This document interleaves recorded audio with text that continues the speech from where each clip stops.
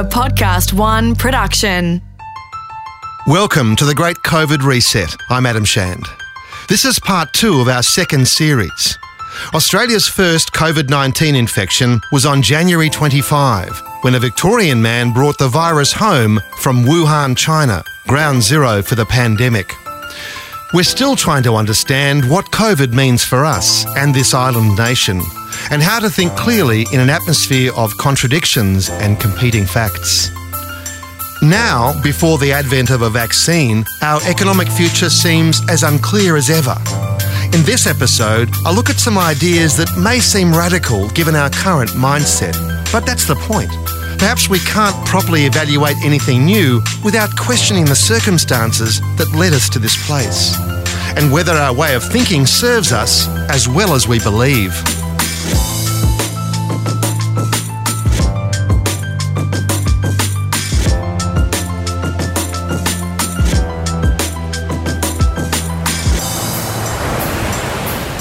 The likely scenario for Australia is we face a rolling series of infections until a vaccine is delivered in mid-2021. And then COVID-19 will be a seasonal illness with lower mortality. And we try to run our lives as best we can until another pandemic comes along. Once again, we lock down, mask up, and wait for the scientists to save us. Our options are few because humans are notoriously resistant to change and incapable of global action unless governments control and decree it. But is that really so? Sociologists argue any COVID reset must come with a definitive change of mindset. We must examine the so-called meta-narrative that drives our self-image as a people. The meta-narrative is the story about the story. The model we use to explain what we learn and experience through a lifetime. These models may include religion, capitalism, nationalism, and inform us what is possible and what is not. These social codes tend to be rigid, and not surprisingly, few would believe the middle of a pandemic is a great moment to change our society. Dr. Keith Suter, the creator of Global Truth on Podcast One Australia, disagrees. He says, unless we challenge aspects of the meta-narrative, Australia will miss an historic opportunity. You know, we have a meta-narrative in this country. That's jargon for meaning a fish doesn't know that it swims in water. So what's the water in which you're swimming, in which you don't know about? Well, quite simply, this idea is that the poor have too much money and the rich have too little, which is why you get a discussion about cutting back on welfare payments while we're so mean-spirited in giving out unemployment checks, and at the same time, we're in favour of tax cuts for the rich. The rich aren't going to spend that money. We should be giving the money to poor people. Remember the Reserve Bank in 2008, go hard, go early, go household. Put the money into people's pockets. You give the money to poor people, they'll pay for their dental work, they'll pay for new eyeglasses, they'll start buying better quality food, etc. There's ample evidence supporting Keith Suter's argument, and this pandemic is providing more.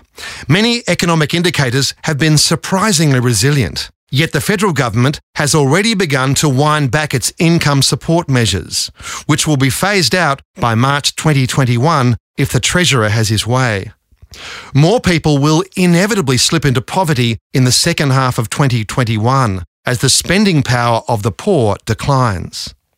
And this could impact how we deal with pandemics of the future. As of July 31, the area with the highest number of active coronavirus cases is postcode 3029, which includes Hoppers Crossing, Tarneet and Truganina in Melbourne's western suburbs. It has 346 active cases. Australia's second wave was concentrated in Melbourne's north and west, areas of low income with high immigrant populations and large families. A significant proportion of those infected in the second wave did not speak English as a first language. As the pandemic unfolds, Broadmeadows Mosque and Youth Multicultural Centre, with more than 2,500 congregation members, is producing videos in multiple languages featuring community members who have contracted the virus to convince others it is real. We have 7,125 cases. That's 403 new cases since we last reported to you. In mid-July, the pandemic was spreading quickly in Melbourne's hotspots, exposing the failings of the state's contact tracing system.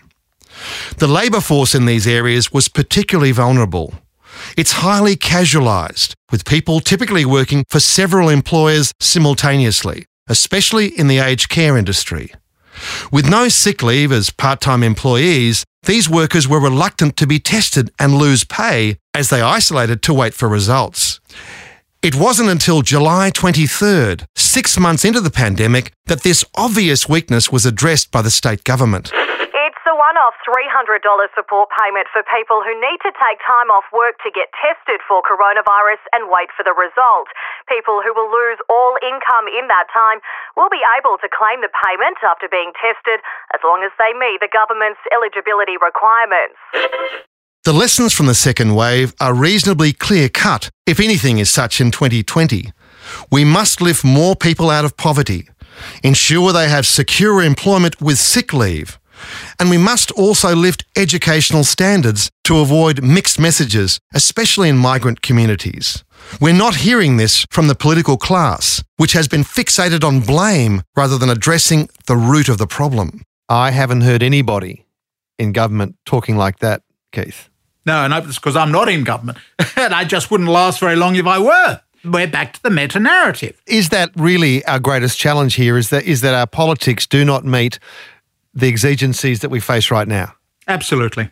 Yeah. It's a failure of the political class.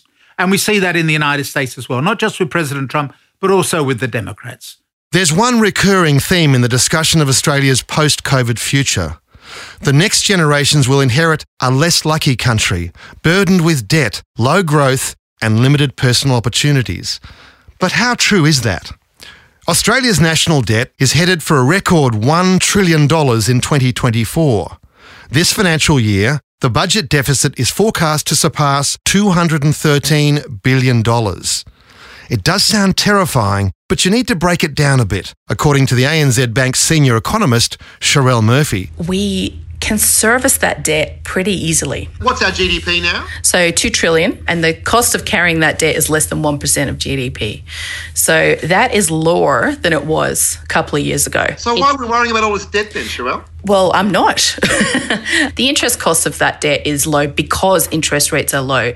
And the Reserve Bank is absolutely going to have that in its mind as it sets monetary policy going forward, as well as, of course, the private sector's ability to carry debt and interest rate rises. So it's all intertwined. How long do you think rates will stay this way, though? Well, I mean, we know from the RBA governor that he has no intention of moving things up within the next 3 years, at least. Now, that doesn't sound like a long term, obviously, in the space of a generation, but in terms of an indicator for monetary policy, we have never seen anything like that before. There is a way to deal with this debt burden which would have seen the stuff of third world dictators a year ago. You simply print money to cover the national debt and extinguish it at the stroke of a pen. It's called modern monetary theory. Dr. Keith Suter. If you're like the Australian government, you've got control over your own currency.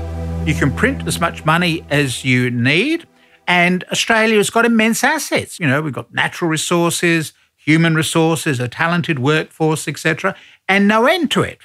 So yes, you're right. You know, we will be paying off this money for a while, but it's not really going to be that much of a millstone around the necks of our children or grandchildren. And don't forget, it's the highest rate of debt since World War II. What happened to all the debt after World War II? It was gone in 10 years. We rebuilt the world, including rebuilding Australia. We went ahead with massive, big picture projects like the Snowy River hydroelectric scheme. And so after 10 years of economic activity, the Australian economy had picked up and that national debt had gone, and we were no longer talking about a problem with the national debt. So I'm not worried about national debt because I know that we can eventually trade our way out of it. We're not placing a burden on our children or grandchildren. Remember, an Australian government can always print extra dollars. Don't you try to print extra dollars. That's a criminal offence.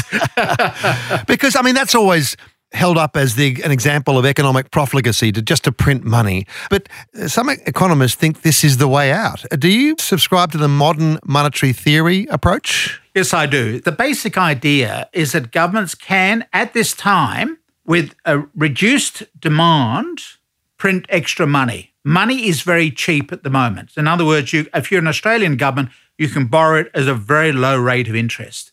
And so it will not harm the economy. The problem comes with inflation, which is when you get a sudden influx of money and you don't get a similarly dramatic increase on areas in which to spend that money. But if, in fact, you're in a position to start producing the goods which people will want to buy, well, then, in fact, you will have economic progress. So don't worry about that. How would that look in Australia if Josh Frydenberg just said, forget the debt, we're going to print money? How would that look? What would have to happen in our economy to absorb that? Well, what would be necessary is that the money would need to go onto good projects, not just be squandered. I think in big terms, the economics is fine. It's the political class that's the failure. We're being let down by the second-rate people who go into politics nowadays. Very different from, say, Chifley or Menzies at the end of World War II and then into the early 1950s. These oversaw nation-building programs. How often do you hear this term nation-building? Politicians don't do that now. We underwent an economic transformation in our economic philosophy in the early 1980s, and that's what dominates our thinking. Producers will not produce because they're worried that consumers won't buy. So you've got to give people the money with which they will go out and buy things.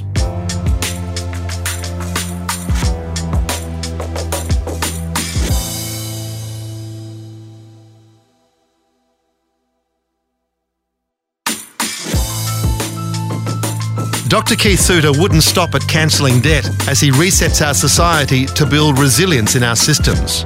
Everything in his model would be about helping the poor to lift the economy, rather than waiting for wealth to trickle down to the working class. I would also like to see a universal basic income. In other words, get rid of all the welfare payments. When you turn 18, you'll get a sum of money. You can use that sum of money to put towards a university course, or you can go and spend your time, on the beach or whatever. And that sum of money will be paid into your bank account fortnightly until you die. So we will cover all the welfare payments, all the old age pensions payments, they'll all go. We will have the standard universal basic income, which keeps the money circulating in the economy. Free tertiary education is another key plank of the Suter Manifesto.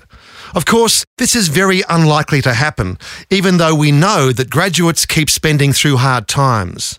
The appetite for reform seems limited as the existential threats to our economy continue. Margie Hartley is one of Australia's most accomplished executive coaches. She has a podcast series called Fast Track on Podcast One Australia. In her recent discussions with top company CEOs, she sees little appetite for risk and change right now. Overall, I'd have to say I have moments of real excitement, and I was very thrilled to see what happened in America. I thought it was a pivotal point in history. And I've got this hope that there's potential for change here in Australia and the potential for grabbing hold of that opportunity. And then I just see people letting it slip through their fingers. And now when I say people, that might be the COVID Commission, it might be the government, federal government, state governments, might be people in communities, it might be business leaders.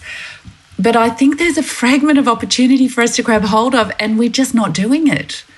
There's this strong identity that we need for Australia, and it's playing out right now with China.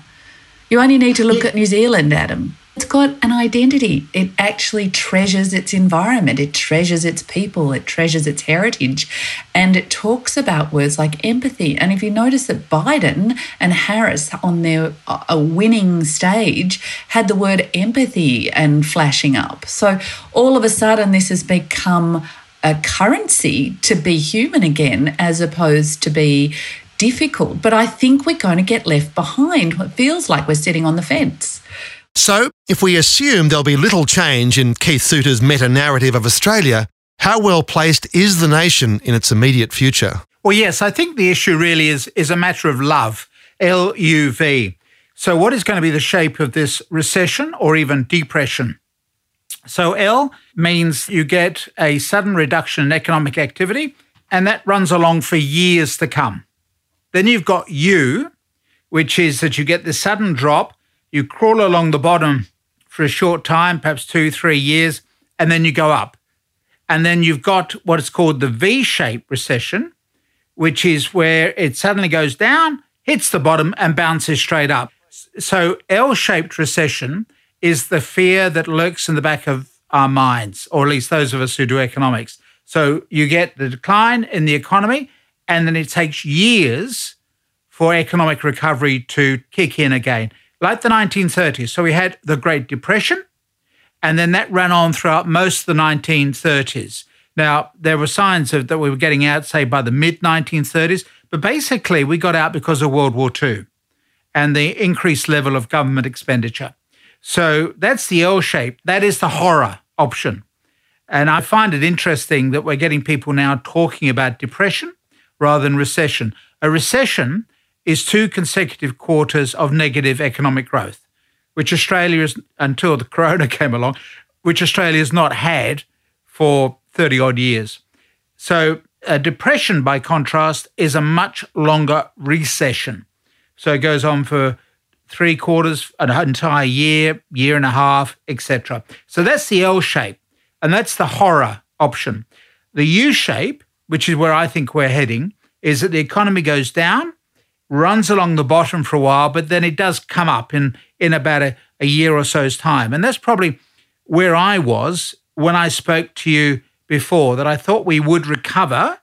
I was trying to keep away from the L. But if you speak to politicians, not only here, but in Great Britain and the United States, they talk about the V-shaped recession. In other words, that things head down and then they bounce back up again. That's why a lot of the government assistance projects are lasting for 6 months. Is that political wishful thinking really rooted in electoral aspirations rather than reality, Keith? Absolutely.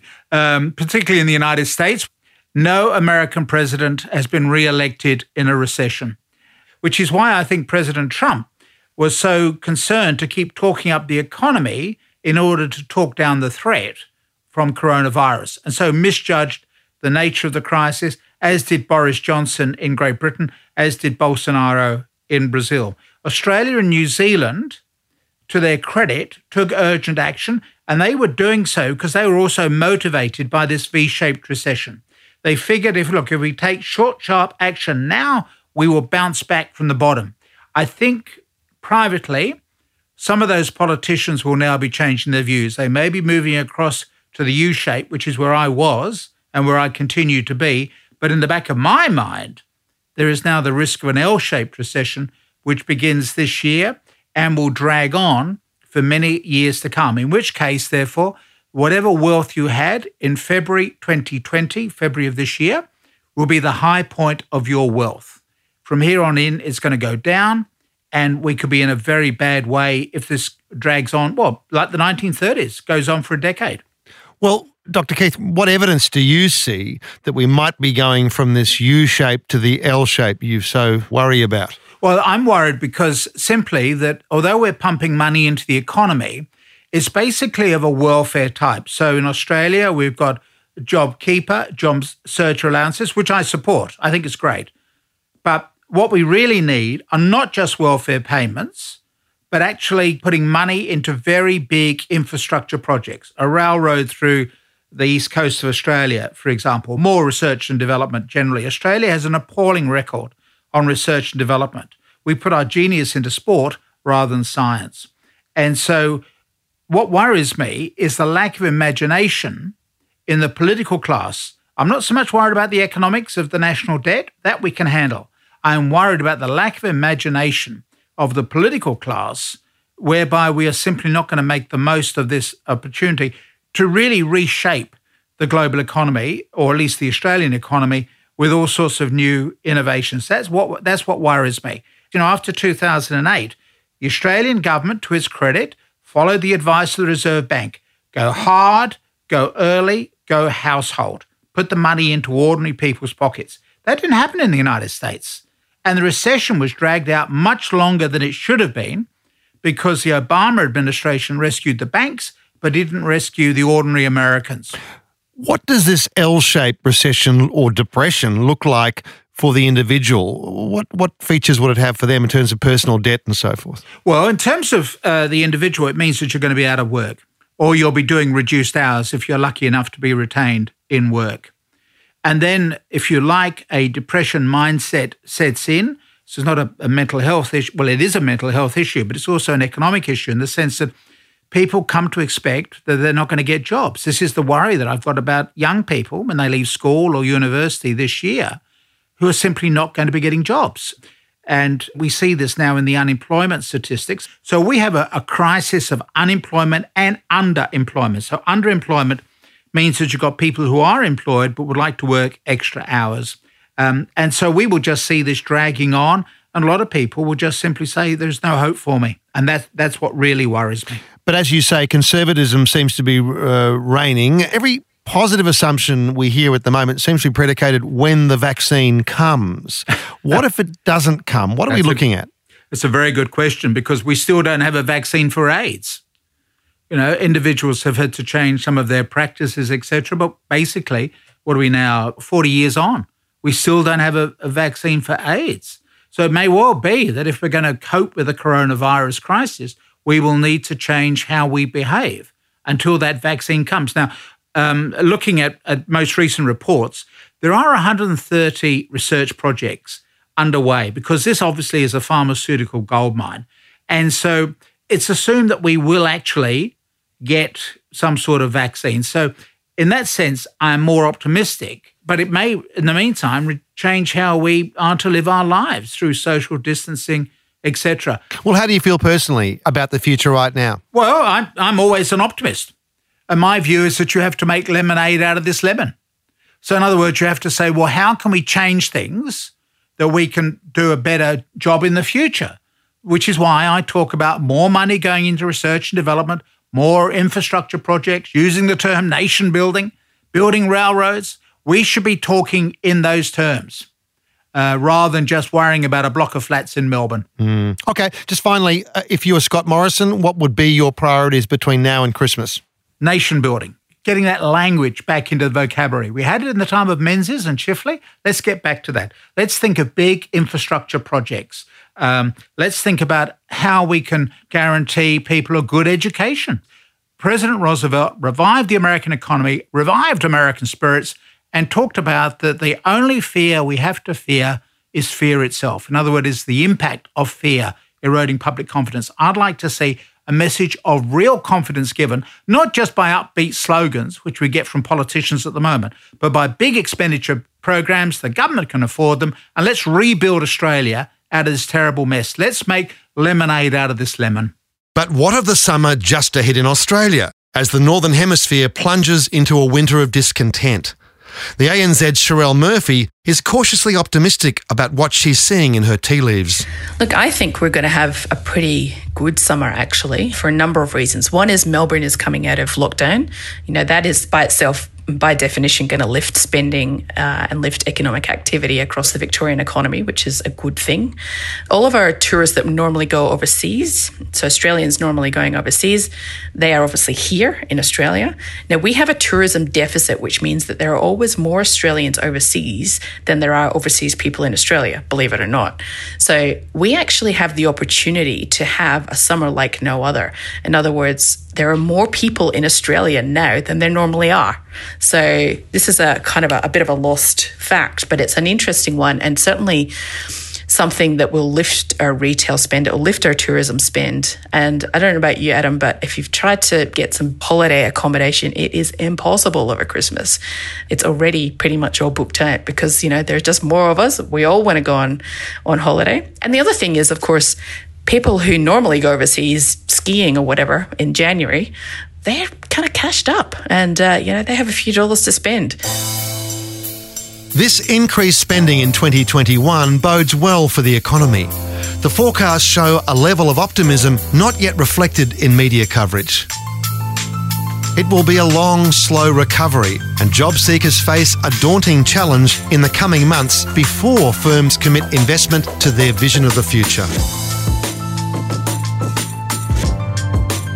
In episode 3 of The Great COVID Reset, I'll examine employment trends at home and abroad with Seek.com.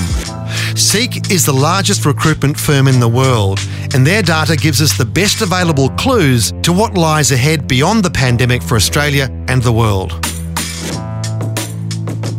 The Great COVID Reset is written and produced by Adam Shand. Mixing, editing and original score by Matt Nikolic. Executive producer is Grant Tothill. Associate producer is Sarah Grinberg. Research by Nolly Weishan. Graphics by Jamie Lee Garner. The Great COVID Reset is a Podcast One Australia production.